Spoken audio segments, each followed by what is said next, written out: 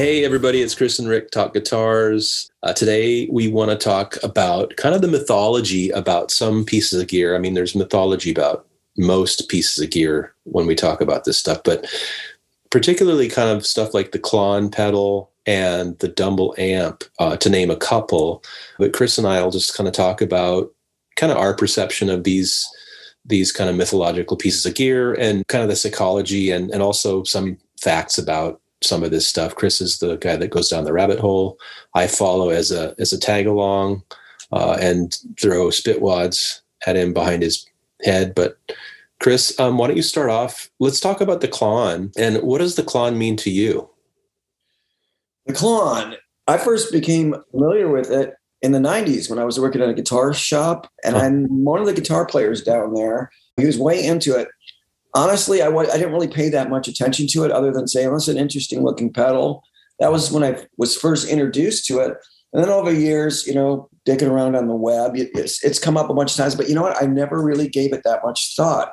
And then recently I happened to see like what the pedal's going for. That piqued my interest because I'm a fan of, I'm not really a huge pedal guy. I have like 2 pedals that I pretty much use all the time, but I have a board that's got maybe about 6 of them that I'll use sometimes. But I love pedals. And the thing I love about pedals is I love pedal lore.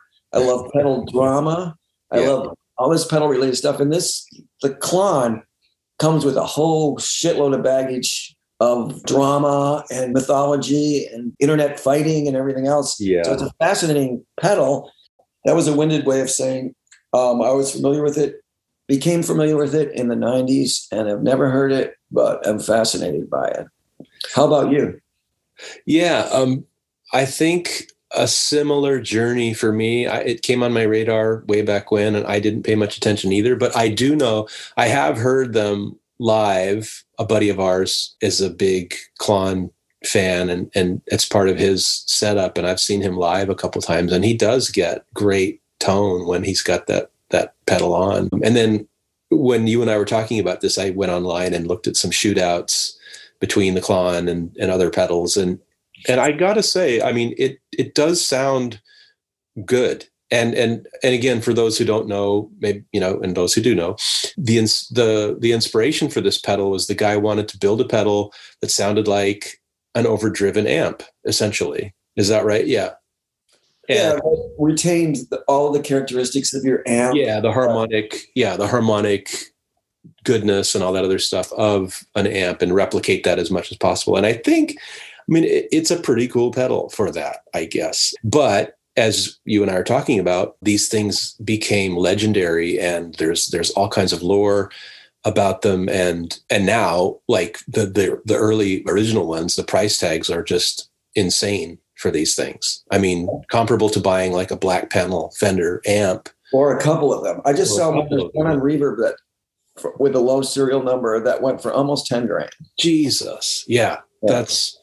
But hey, I mean, if that's your jam and you got the dough, rock it. But let's talk about that because that's like a lot of people's, and it's kind of a natural reaction, I think, to anybody. The reaction when they hear something like that, they go, why would I spend that much on a pedal when I could get like 2 amps that sound good already instead of using a pedal to make my amp sound good or whatever? And that's a valid knee-jerk reaction. But the thing of it is part of the reason behind its legendary status is there's only so many of them.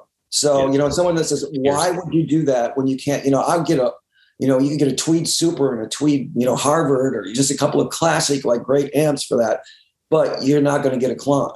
That's it. And that's what I think a lot of people's thinking is like, it became its own thing. It's up there with like, the Tweed Basement and stuff like that. It's a legendary piece of gear. So I can definitely see someone's thinking like, yeah, I don't care. I mean, I can get these 2 amps or I can get a guitar, I can get this other stuff, but I want this thing. I want what it is. Yeah. So I think that's it. But for a lot of us, we're like, no, I see where I could put my money to have much more musical fun than that.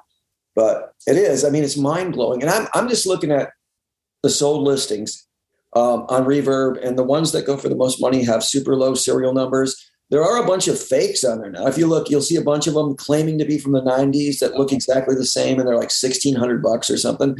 That's not a real one. Right. So yeah, I mean, and how did it get to be this type of pedal.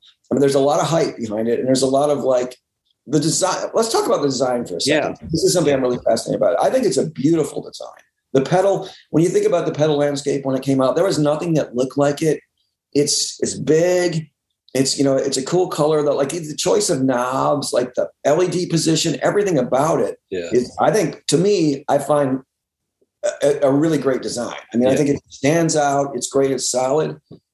The inside, the way it's laid out is really clean. I like that the early run of this pedal, we were still using the good switches and, Switchcraft jacks and the Carling switches. Everything is really solid and, kind of point to point wired. That was like the last era of when you had that good shit. And then the whole boutique industry swept in and went to that stupid switch, and true bypass became a thing.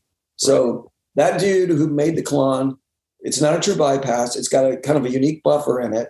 So it's a buffered pedal, and I like that about it. And it's something interesting on the true bypass thing, which we can get into a little bit later, is the designer made a new pedal. I don't know how long ago, but it was supposed to be an affordable version. It's called the KTR. And he has the option of a switch between true bypass and buffered bypass. But his own thinking, which kind of parallels me, is you want buffered bypassing. The whole true bypassing thing is bullshit. You know what I mean? I agree. So, and he said one of the reasons he put it in there is so people can A/B it. The problem with true bypass pedals is if you get a number of them together and, look at people's pedal board, it's all true bypass. You're losing all this high end and body and everything else. So he put the switch on there partly to satisfy the market, which still demands true bypass, which is super annoying. And he also said it's a great way to test. He says, hook it up, switch it to bypass, true bypass, and switch it to buffered bypass. And you'll hear the difference depending on how much cable you have. It's like nearly always a good buffered bypass is better than a true bypass. So I like that about it. What else? And there's one super controversial part of the innards is the gooping. He was one of those goopers, which, to explain gooping, is you encase the entire circuit board and everything in epoxy, like black epoxy, so you can't read the values of the components. And we should talk about that for a moment, because that's something that adds to this whole pedal drama that I'm really fascinated with. So what are your thoughts on taking a pedal and encasing the components in epoxy so that you can't read the components and figure out the circuit? Well, I think like you and I have talked about before, a lot of these circuits are based on other circuits. So to me, it's kind of like bullshit. It's like, you started with a circuit, from a tube screamer essentially, and made some tweaks. And now it's your circuit, which I guess that's valid and cool. But I don't know. I'm a person that's into transparency in all levels. So, I mean, if I buy a pedal, I want to see what's in there, and I want to see, without it being all gooped up. And that's just kind of the way I fall on it. How do you feel about it? I think. Well, I'm a person who forever, even before I built pedals, I was like someone who liked to take care of their own gear. Yeah. So if something goes bad, I want to be able to change it and whatnot. And it's that's the thing too. The circuit is beautiful in every other way. So it would be even greater to see that. The only thing that I can think of that the gooping of that pedal did was make it add to the hype machine that made it as it was. So it'd be interesting to see if it would have been as popular. If not, that was just one element that added to it. Yeah. My thinking, and I could be completely wrong, is that pedal probably, it would have had people would have loved it anyway. You know what I mean? Because it's like, it sounds the way it does. And, it would have, with your design and the way that you did it, it should have been pretty successful, but I don't think it would have been as successful. So I don't know. I think it's a shitty practice that, and the thing of it is, if you look at the circuit, because this thing was actually cloned in 2009, someone dug all of that shit off of there, scraped it all off, and reverse engineered it and made a schematic. And when you look at it, the DoD preamp overdrive 250 is a great part of its circuit. Is like one component. There's other completely unique things to that circuit, which is another cool thing about that circuit. Wow. But at its heart, there's a DOD 250 in there. You know what I mean? Yeah, So yeah. what happens if DOD would have gooped their pedal? You know, Right. if you come up with that, I don't know. But I will say, while we're talking about the circuit, another thing that I found fascinating about that pedal is I think that the designer did really well he worked with two engineers that were in no way associated with music. And I think that helped him come up with the unique parts of that circuit, because he's just bouncing purely electrical engineering ideas off these guys. And he's taking his musician working ideas and he's filtering through them. And they're not like, they haven't been looking at tube screamers and, you know, fuzz boxes and all this shit. So they're giving him stuff that's just pure like science. Right. And he's taking that and rolling in his pedal. And I kind of think that may have helped make that, because like I said, that circuit it's not a tube screamer. It's not an overdrive preamp, but it does have elements that it shares with a bunch of classic pedals because it's a pedal, and they, you know, electricity and pedals, you know, they all share things. Like, you know, think about the Fender Champ, the first Champs that came from an RCA manual, you know, like a tube manual. Here's a circuit. And Leo Fender took that and he made these classic amps from that. So what if RCA would have been gooping their circuits? You know, right? We'd all be playing crates or something. I don't know. But I think that's an interesting thing you brought up about like just early manufacturing of pedals just by companies. None of them goop their circuits or anything else. And yeah, I think it's interesting to think about that became a thing within the boutique industry to protect their quote intellectual property. But the basis for their pedal was some other circuit that they started with, like the DOD or whatever it was. To be fair, there are some 60s pedals that did that. Did they? And some of them may have even been just to encase everything to keep it from, you know. Right. That's what I was. Yeah. But some of them may have been because some of them were opaque black gook. I think some of the early fuzz pedals, some Japanese effects too. I think I've seen some before. And there is a way to, you know, a lot of, especially pedals that have large components, to kind of keep them from rattling around. But there's things you can use that don't, you know, obscure the details. Another thing that's interesting, I mentioned that it got cloned in 2009 when they peeled all the gook back. There was still one area where everyone wasn't sure, because there was like the diodes, the clipping diode. Uh-huh. The diodes in there, they couldn't read what they were. So that became this whole level of like mythology surrounding what are these diodes? And so people were just like, they would try a bunch of them. Oh, right. And, you know, this one sounds close, but they didn't know. So that just added to the old hype. It's like, you can't have one because you don't know what the diodes are. So you got to get the real one. And there's so many little things that just rolled out, you know, in areas with this pedal that added to the hype to make it what it was. And even his affordable, the KTR, it's really funny because he has something written on the enclosure that a lot of people are offended by. But it's where, I forget the exact quote, but it's something that basically says, don't blame me for the hype associated with the KLON. You know, I'm not responsible, but you very much responsible. It's like the best. It's like the best troll ever. It's like, well, yeah, you are. Even this, everything is, you know. But I don't know. It's great because one of the reasons I like these pedal drum is I've found a couple threads where the designer is in there talking to people, and he seems like a cool guy, but there is a little bit of that, golly gee, I didn't know that this was going to happen. It's like, you did, and it was brilliant kind of the way that you did it. Yeah.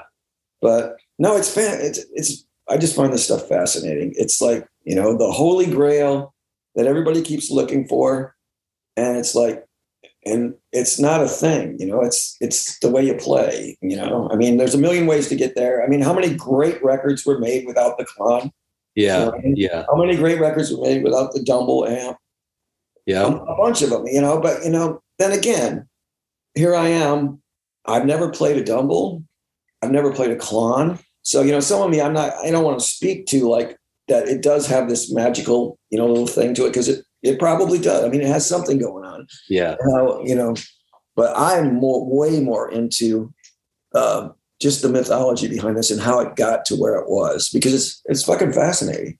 Yeah, I think that is interesting too. I mean, one of the side effects that kind of frosts me just as a person that doesn't have a ton of money to spend on gear is like how out of reach some pieces of gear become through this lore or just becoming popular, like you and I were turned on to Music Master bass amps for, when in the beginning stages of that kind of little phase. And even that little fad became a thing where now, like, you and I probably bought ours for $200, or you got yours as a trade. But when I was buying mine, they were really cheap.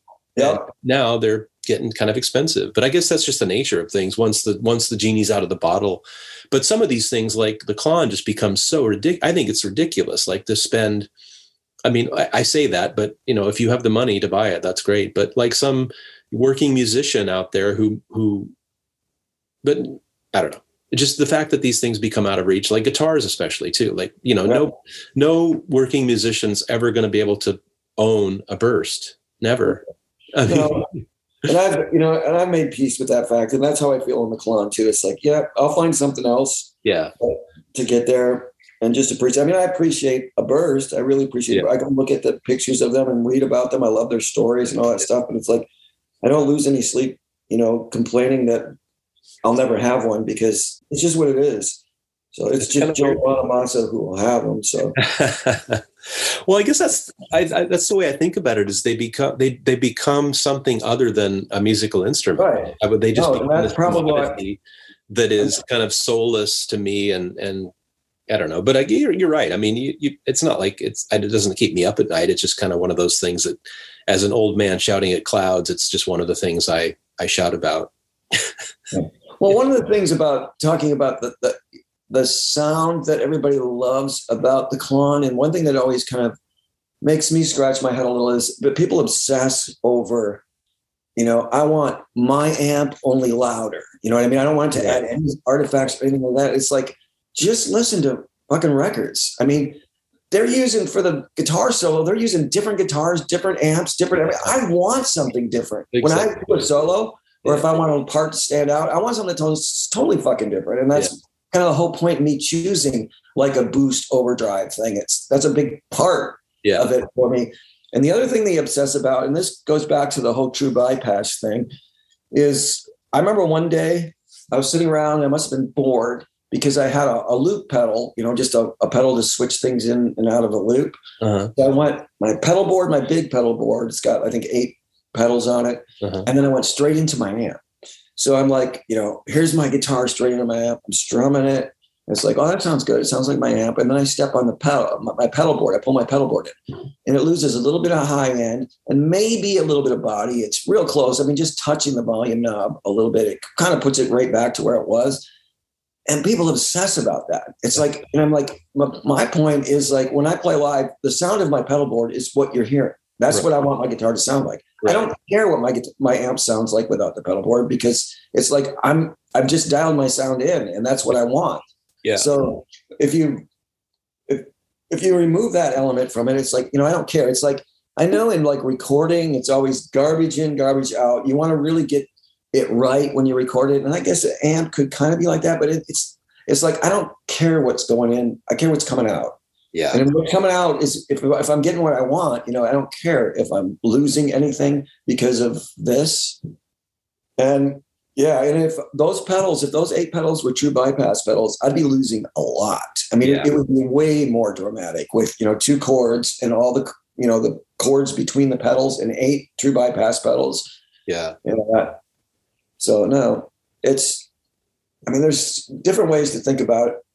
I mean, I love overdrives, but I don't have that much experience with them because I'm satisfied, but I like reading about them. I like looking at, I don't think I've ever owned a boutique pedal, but I love the boutique industry. I mean, I just love everything about it. I love the stories behind the companies. Yeah. I love the designs of the pedals, everything about it. I mean, I think it's a huge, it's a really cool, colorful thing that we have available to us as guitar players, but I'm not a boutique pedal guy. I mean, I don't, my whole thing, and this is like the old guy sitting on his porch yelling at things, all that shit just looks like it breaks. I mean, I'm not singling out any, boutique companies, just that where we are with where electrical components are at. Yeah. I mean, the first thing I do when I see a pedal that I want to talk about or think, or familiarize myself with, is I look for a gut shot, a picture of the innards and how the pedal was put together. And that's where I saw the picture of the KLON, which is beautiful, I think. And then I saw a picture of the KTR, which is the affordable version of it, quotation marks. And it just, I'm like, that pedal looks cheap. I'm sorry. I know that it's probably very high quality for the era that we're in, but to me, it looks cheap. Yeah. And the person that the designer of the KLON said one of the things that he wanted like an easy way to change the switch. And it's there. There's a ribbon cable with a little snap clip where you can just pop out and put a new switch in. It's like, why do we have to have why don't we just get a good fucking switch? That's where we're at. And that's another reason why I'm so anti-true bypass is that's where this whole switch thing came from. Whoever started this like true bypass thing, there's these switches that, you need to do true bypass, a special type of switch. And that's when that little blue switch came into play that always breaks, that just, and go back to the Carling switches that you use that are still working in all my 70s pedals, Yeah. It's like, instead of designing a pedal that makes it easy to replace something that fails, is try to find something that doesn't fail or has a longer time between failing and not failing. Yeah. Like 20 to 40 years, like on some of these old Carling switches. Yeah. So that was a little rant we got in there. I like it. Well, let's talk about the Dumble. I was going to say, I was just going to bring up the Dumble. I think I have played through a Dumble down at ECG maybe once. I saw a couple down there. Yeah. Yeah. And again, I guess for you, I guess you and I are not the target audience for a lot of this kind of gear, but. Well, that's what's interesting, because I think a lot of people who are the target audience aren't really the target audience. It's like, think about that amp. Think about when that amp was made. And again, I've never heard this amp. I'm sure it's brilliant. I'm sure it's fabulous. It's like anybody that's played through it, you watch them, they're like, this is from another world. It's whatever. But everything that I like about an amplifier is not in that amp. I mean, it was designed at a time when you wanted the amp to do 1,000 things. You know what I mean? Yeah. It's got switches and knobs and all this stuff, and, XLR outs, and depending on the model and all this shit. And it's like, I want something with, maybe either a single tone control, or maybe just bass, mid, and treble, or something like that. And, a volume. That's all I want in a tube amp. Anything else, you're getting in the way of the tubes. And, that whole idea, which still won't die, I guess, is that versatility in an amp. I want an amp that sounds like 5,000 different, amps. Right. It's like, I don't want that. I want an amp that sounds good. Yeah.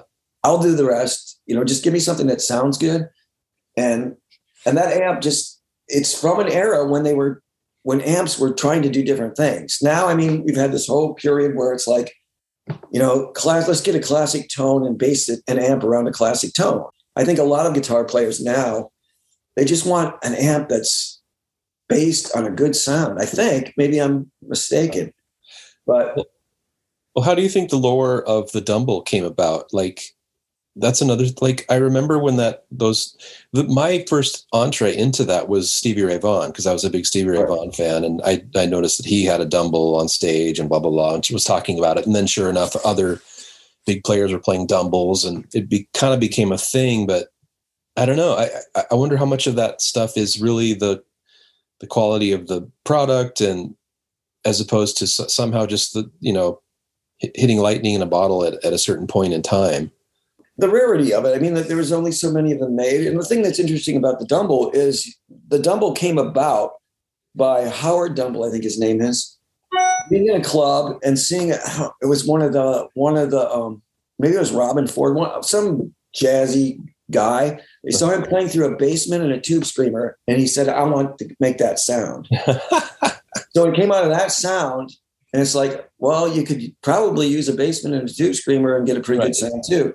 Right. So no, it's the rareness of them. There's only so many of them made. Yeah. They were made for. They're all different because they were made for specific players in mind, and that's really cool. I think that's really cool. But at the same time, let me ask you, which song of Stevie Ray Vaughan sounds better because was played in a Dumble? That's a great question, and I couldn't tell you. I mean, it's just like you can make it work with what you have. And, Stevie Ray Vaughan had it going on. So, I mean, but that's not to say, and we should talk about this too. There's a difference between going on YouTube and listening to sounds, or the audience can't hear a different and stuff. The response of these these things is completely different. I mean, Stevie Ray Vaughan, you know, you can listen to his records and say, this sound is my favorite song. It's like a whatever he was playing, Vibrolux or whatever he was playing. That's that sound. So that, but when he was plugged into that, as opposed to him plugged into a Dumble, is a completely different story. You know what I mean? He may have been feeling it. So yeah, talking about this being like a cheap pedal in a KLON is kind of worthless. I mean, it's interesting, but until you're plugged into it, you really, I mean, that's something that's totally different. Response is everything to me. I mean, it's the way you feel when you're connected to it. I mean, so it is hard you can't A/B that with sound clips. I mean, it's just, that's a good point. I was going to bring that up before you did, or we're on the same page, is that, again, like all of this stuff is just like, exactly. It's like, to me, it doesn't matter what the audience member thinks or anything else. But if I, the player, am inspired and jazzed about these pieces of gear that I've collected and I'm getting the sounds I want to get, and it's going to inspire my playing, and it's going to have a positive impact on me as a player. So, but I'm like you too. And I think it's just funny. I think the whole guitar and musical instrument world is just full of lore and full of, I mean, you and I have our own, you know, lore about certain pieces of gear, or not necessarily lore maybe, but just, I've romanticized certain pieces of gear, I think, because of, you know, our age and the kind of gear that was available when we were coming of age, you know, and what we were exposed to and what we played. So I think that plays into it too, is, you know, these pieces of gear like the KLON or the Dumble also might be, you know, signposts to other people when they were coming up and playing, and so that's meaningful for them. And also, like you say, the rarity of these things, which, you know, is kind of another psychology unto itself, which is just kind of this collector's mentality of like, well, there were only 200 made, like the bursts, like there were so few of those made. And when they first came out, they couldn't give them away because nobody wanted them. But then all of a sudden they became a thing. And yeah, it is kind of fascinating how that works. But yeah, it's interesting because nobody wanted them. They became a thing, but they became a thing because they were great fucking guitars. Well, sure. Yeah. Who knew? But so it's like, not like they made this dog that nobody wanted, and then suddenly somebody played it. Now everybody wants this dog. And another thing that should be pointed out with these two examples of gear that's been super, super hyped is take the amps. The boutique industry, there's a lot in the boutique industry of somebody just going, you know, I'm going to make a Bassman, or I'm going to make a Marshall, or I'm going to make this. And they do it and they use good components, something else. You know, Dumble and Flanagan, is that his name? The guy that did the KLON. I think, sorry if I get his name wrong, but they brought something to the table. You know what I mean? They sure, there's elements of a Fender and Dumble. You're going to find the OD250 DOD in the KLON, but it's not, you know, it's not the same thing. Yeah, and reading about the inception of the KLON, I was kind of impressed by that guy's desire to really create something that was unique and that did come closer than other people have tried to, in terms of replicating that, the harmonic richness of a cranked amp through a pedal, you know, because lots of people have tried, and there are lots of great pedals still like that are tried and true that, you know, are great. But I kind of respect people who their intent is pure, or not pure, but, you know, as pure as it can be in terms of, this is what I want to do, and I'm going to really try to do this. And like you're saying, put my own spin on it and create something rather than just cloning something else. But that's another thing. I like what you touched on too, is I do think it's cool that people, well, it's kind of catch-22, but some people are trying to build things that maybe are more reliable than some old pieces of gear. Like, I mean, people have referenced Gretsch guitars as like, one of the things they say about old Gretches is that every one is a prototype because they were all manufactured so differently. And then also like I always hear about the Echoplexes, like, you know, nobody wants to take an Echoplex on the road because of that, it'll break down. And so maybe there are newer versions of that, or you know, digital versions that might come close. But so I think I like people when they have intent. But like you're saying, nowadays it's hard to get components that are the same quality as the components people used in the old days, in terms that were just run of the mill, you know, kind of military grade components that you could make stuff out of. So yeah, they lasted forever. That's why there's still like so many, like, you know, fine amps from the 60s and 50s, and the capacitors, the filter caps are still working. I mean, they haven't totally died. And now, but I'm basing a lot of my distrust of modern components from, my brief stint of like hobby pedal building and hobby amp building. And I just had poor experience with parts, but you know what? I didn't really look. You could probably source, really high spec parts. And if they do that, that's great. But yeah, I put more trust in older stuff for some reason, because it's partly because of that, what we stated, the components were, underrated and they last a lot longer just that I've had bad experience the other way. So it's like, it's not a scientific study at all. It's just in my experience. It's crazy.